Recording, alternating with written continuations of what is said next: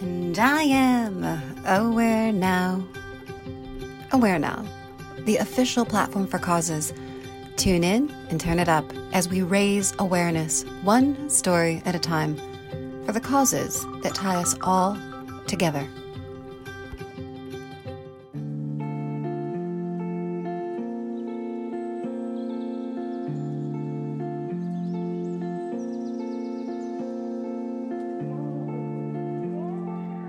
Haley Toomey, her husband John, and their son Connor are a family of 3, but not by choice. They are 3/4 of a family due to the devastating suicide of their son and brother, CJ, at age 20. A death completely unexpected, CJ's suicide forced them into a life they were not prepared for. As CJ's mother, Haley carries a burden of guilt surrounding her son's death, which she lifts through a life of advocacy. CJ's story, it's a hard one to hear. I can't imagine how hard it is to tell. As many times as you've shared it, Haley, I'm sure it doesn't get easier. For those who have not heard the story of the day you lost your son, could you please share one more time? I certainly can. It never gets easier, but I am always thankful to share it because in some ways it means my son's being remembered. So that day was 12 years ago, and I remember it like it was yesterday. April 14th of 2010, CJ had called me at work and had told me that the plans that he had for sort of his next steps in life had changed again. Over the last few weeks prior to that, he had all kinds of different plans, and they seemed to be changing quickly. But I thought we had sort of settled on what was going to happen next. And this was after he was discharged honorably from the military. And he called me and said they were all changed. And I was at work. I remember being frazzled and thinking, what do you mean? How could it have changed again? And I said, you know what? Instead of trying to do this over the phone, I'll come home. It's my lunch break. I'll come home. You stay there. We'll talk. So I raced home. I only worked just a few minutes from the house, and completely coincidentally, my husband, who normally didn't come home for lunch, happened to be coming home that day. So we sort of walked into the house at the same time. CJ was standing in our kitchen, and we kind of both walked in there, but the conversation that ensued was definitely CJ and myself, and we argued. He just kept saying things were different. He wasn't really explaining it in a way that made sense to me. I kept asking direct questions, and he just didn't seem to be helping me understand what had changed. And he kind of real quickly escalated. He got very upset. He wasn't crying, but he was very, in hindsight, I remember now thinking very, very emotional. So much so that he banged his fist on the kitchen counter and it bounced. And he just kept saying, I have nothing. And at the time, I couldn't understand that either. I must have said 10 times, what do you mean you have nothing? You have your dad and I, you have your brother, you have your friends, you have work, you have your girlfriend. And he just kept saying, I have nothing. And I didn't recognize that for, again, in hindsight, probably what that meant. But we just continued to argue. And at some point, he kind of got closer to me and he said, you think I'm a failure, don't you? And I remember as clearly as if it was happening at this moment or yesterday, rolling my eyes that he's just being a teenager. He was 20, but still felt like a big teenager, and just thinking like he's being dramatic. And I didn't say anything. I didn't say, I love you. I didn't say, no, I don't think you're a failure. I didn't say anything. At that point, he ran upstairs.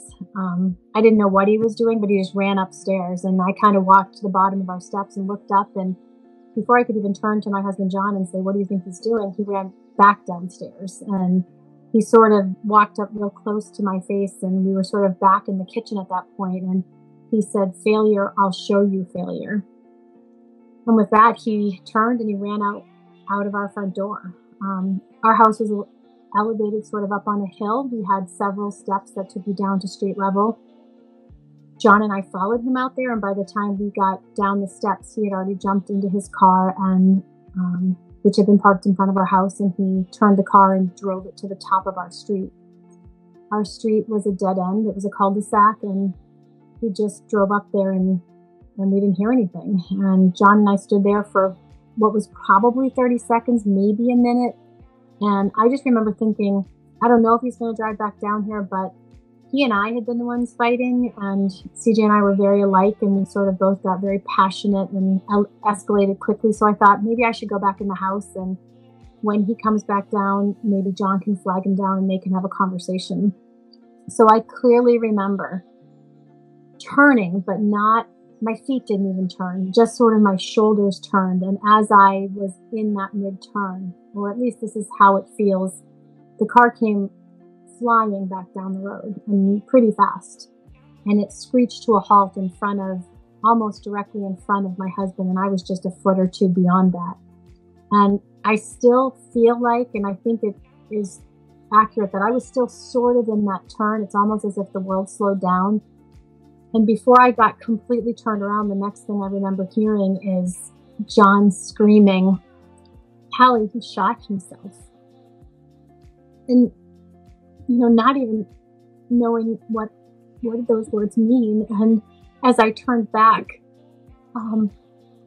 John was already running to the car, which was probably 3 steps, and trying to open the door, but it was locked. So I have a very, very vivid memory of John smashing the window with his elbow and reaching into the car and unlocking the door. And then he must have, opened the handle on the outside. And the next clear image I have is CJ tumbling into John's arms. And what happened after that is a blur. I have moments. It was a beautiful spring day. There were neighbors out. Somebody called 911.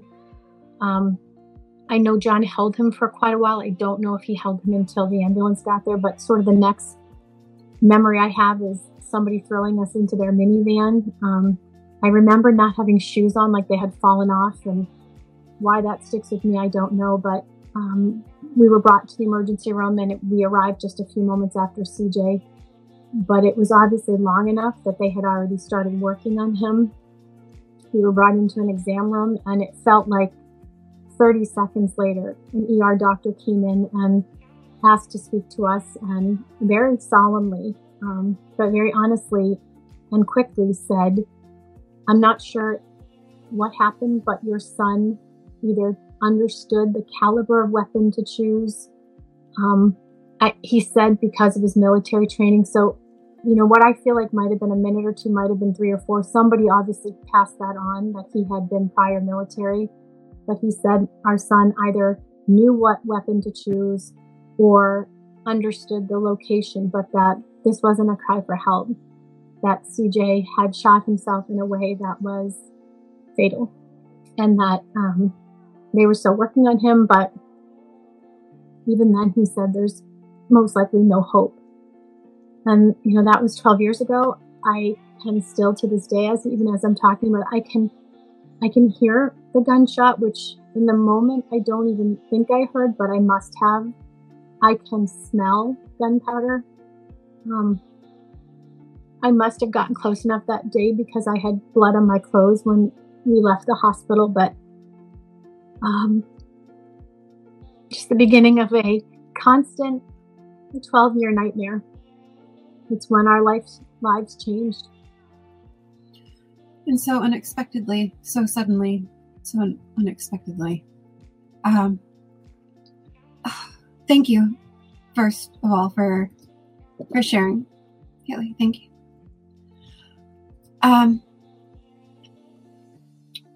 With a loss like this, I imagine there must be such a large amount of guilt, of grief. To manage both of these, you chose to not only share your story, but to share your son, literally. I would love to hear how scattering CJ began, and how did it help you find a way to heal? So, the $1 million question, I don't remember what prompted it to start. Dusting CJ's urn became the norm in my life, and somewhere within that first year, I just remember having a moment thinking that this couldn't be it, that there had to be more, that as a mom who, you mentioned guilt, absolutely guilt-ridden. It doesn't matter what people say to me. I didn't say the things that I should have or could have said in those last moments. My mom guilt is intense. And in that moment, I just remember thinking, I need to do more for him. I need to do something else for him.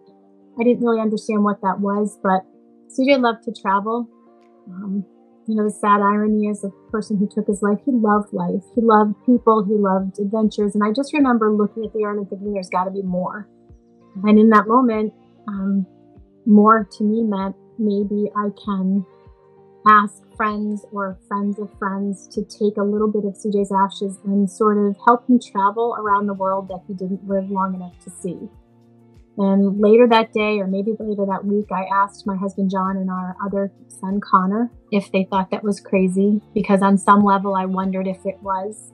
And they both immediately said no. And, I kind of joke with them, in hindsight, I probably would have done it anyway, but it was really important that as a family, we believed that this was the right thing to do. So with their blessing, I just really quickly wrote a post on Facebook and didn't give it a ton of thought. I simply wrote, is there anyone out there who would take a little bit of our son and take one brief moment, just a minute or two on your vacation, on your travels, scatter CJ's ashes, send us back a single photo or maybe a few words just to let me know where and when. And I just remember thinking if 50 people responded, that would be a big deal. And really that's all. I had no expectations. I had hopes that maybe just a few people wouldn't think it was crazy.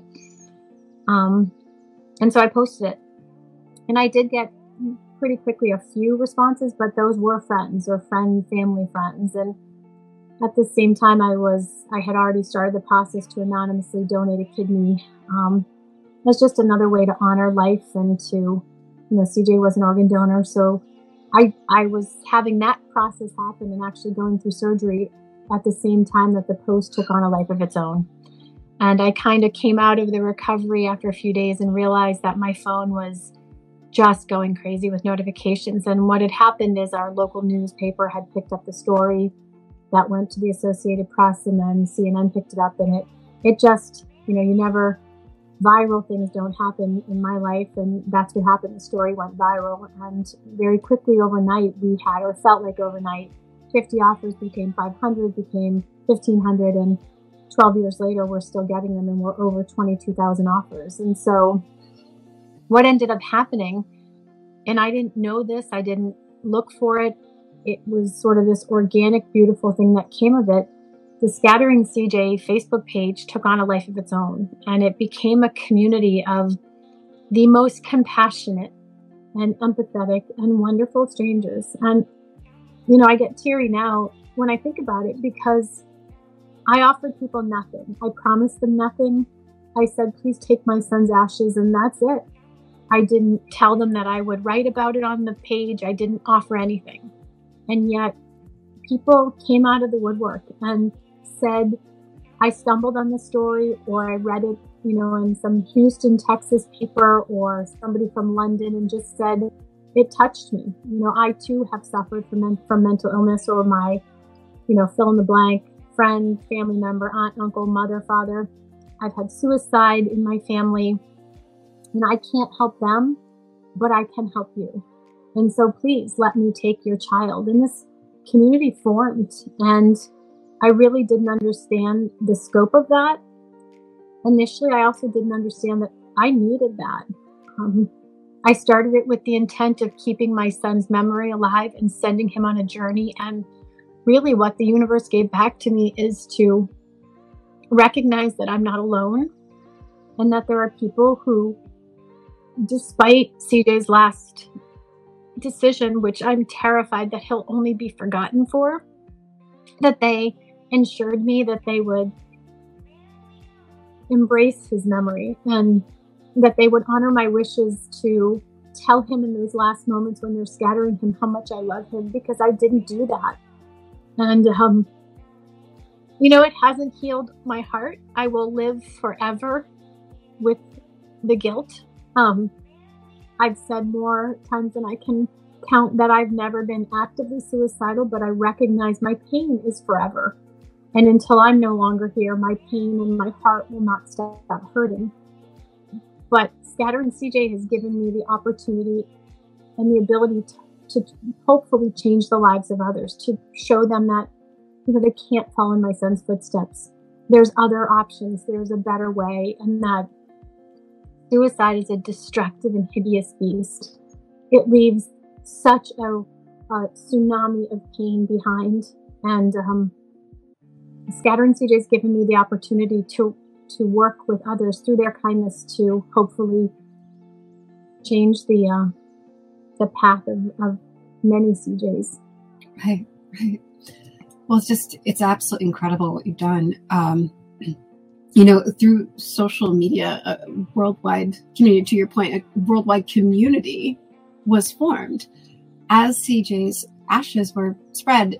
And do I have this right? Over 100 countries by over 1,000 volunteers. I mean, of the locations recorded and the moments shared of CJ's journeys, of those who carried him, cried with him, honored him, can you share a few of your favorites? Yeah, and there are favorites, but it's never an easy question because every single scattering, every single offer has been, it's humbling, and no scattering, as we've kind of affectionately started calling them, is better than another. But there's certainly some that we get asked a lot about. A company out of Houston, Texas offered us the opportunity to send CJ's ashes into outer space on a rocket. And that is not something that I even knew was possible, and certainly not something that we would have sought out on our own. And that, you know, takes probably the top of the cake. And I said it before, you know, it's weird to say because CJ, if he was here, this wouldn't have happened. But that's something that I think he would probably look at as being really cool. He's, of course, gone to all kinds of beautiful locations. He's Great Barrier Reef. People have taken him diving. He's gone to the Great Pyramids of Giza. He's on all the big things, you know, the Leaning Tower of Pisa and the Eiffel Tower. But he's also in, I talk about this a lot. There's a mom in the Midwest who ran a daycare out of her home, just had a daycare. And she wrote to me and said, I'm sure you're not going to pick me because it's not grandiose and it's not amazing. But I promise you that if you send your son's ashes to me, that he will be surrounded day in and day out with laughter and smiles, and he will never be forgotten. And, you know, I remember that offer sort of broke me, but not in a bad way. It was, how is that any less amazing than going into outer space? And it's the people, lots of the everyday kind of non-unique locations that are the people who reach out to me year after year and say, I went back to, you know, whatever the location is, and I visited him, and we talked to him, and we talk about him in our family. And the people who planted, I have one gentleman who planted a rose garden in his backyard, had a rock made that has, you know, here lies CJ Toomey. And he, as the flowers bloom every year, I get a picture without fail that says, still here, CJ's still in the garden. And,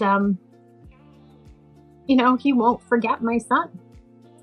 And he assures me that when people come over to his home and they see that, he then talks about it, which means he's raising awareness in my son's name. And what a gift. So there's so many amazing, but it's even in the minutia that it's amazing. And I am brought to my knees every time to this day that somebody has the courage to reach out to me through social media and say, here's what I have to offer. You know, you may not be still actively recruiting, but let me tell you why this is so important to me. And certainly when anyone from the military reaches out to us, it's very special because CJ only served for a year, but he served proudly. And these are the men and women who say, he was our brother. Doesn't matter the length. It doesn't matter what happened. What matters is that he served. And, you know, he has flown on a military flight over Afghanistan. He's been scattered on lots of military bases. So every single scattering is amazing. Wow, it's such a beautiful story. And like you're saying, the minutia of it and how it just continues to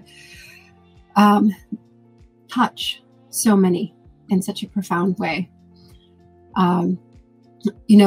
So let's talk for a moment. We talk about the gift that's been given in this. Scattering CJ had the film. It became a film.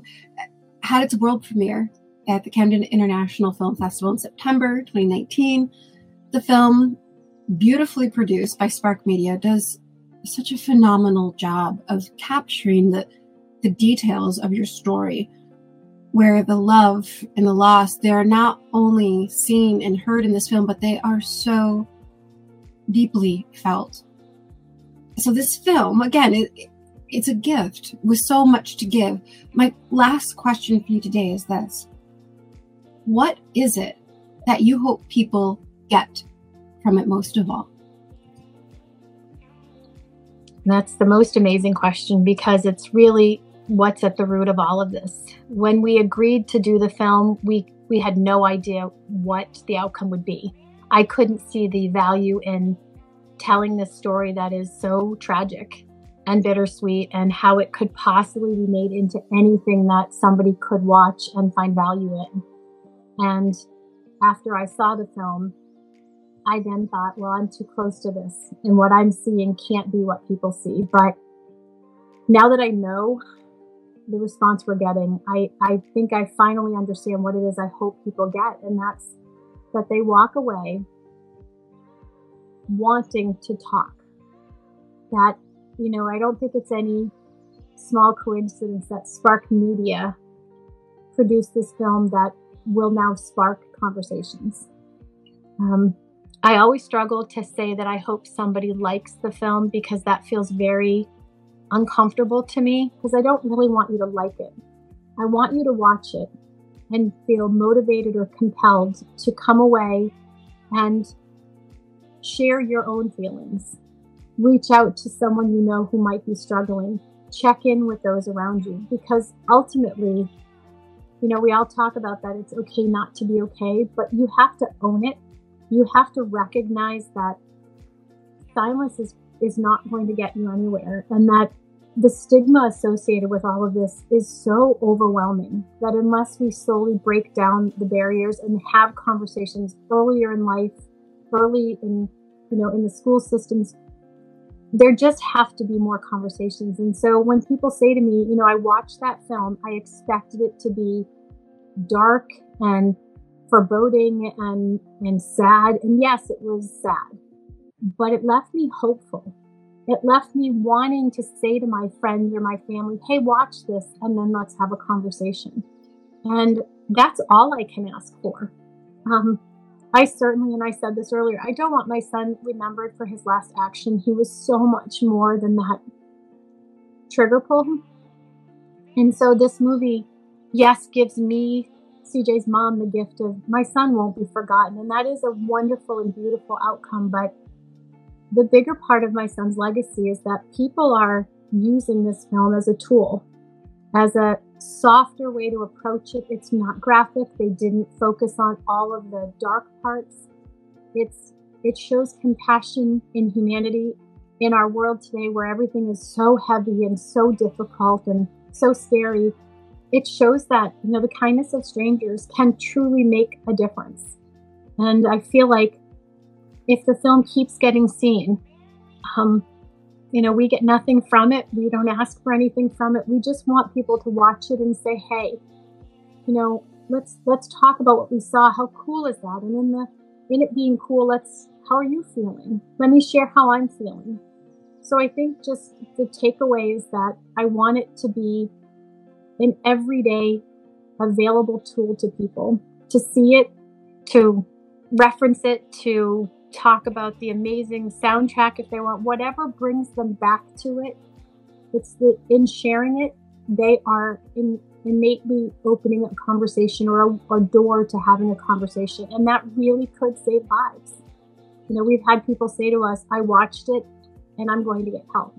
I've had people that have said, I went to their Facebook page, I read, I I saw what your family's going through and I'm now going to get help, or I see something in my loved one. So it can and will make a difference. And I know I'm biased. I think everybody everywhere should see it, but I believe that it can be a change agent. And I think I'm just going to keep promoting it and asking people to be a part of it, use it and learn from it. And, together I feel like Scatter and Siege is a community, and I really do feel like it's a community effort that we will just continue to hopefully save lives. It's so incredibly powerful. Having watched it, I will say it's very true. The loss of one, the journey of so many, the hope of so many, and who knew a film that is a story about your son, about a loss, about a suicide, that it could result in so much hope, and to your point, a tool for us to use and to. I can't thank you enough, Haley, for taking this time to share your story, to share your CJ, and to help all of us become a bit more aware now. Thank you so much. And thank you. He was awesome, and I'm proud to continue sharing his story.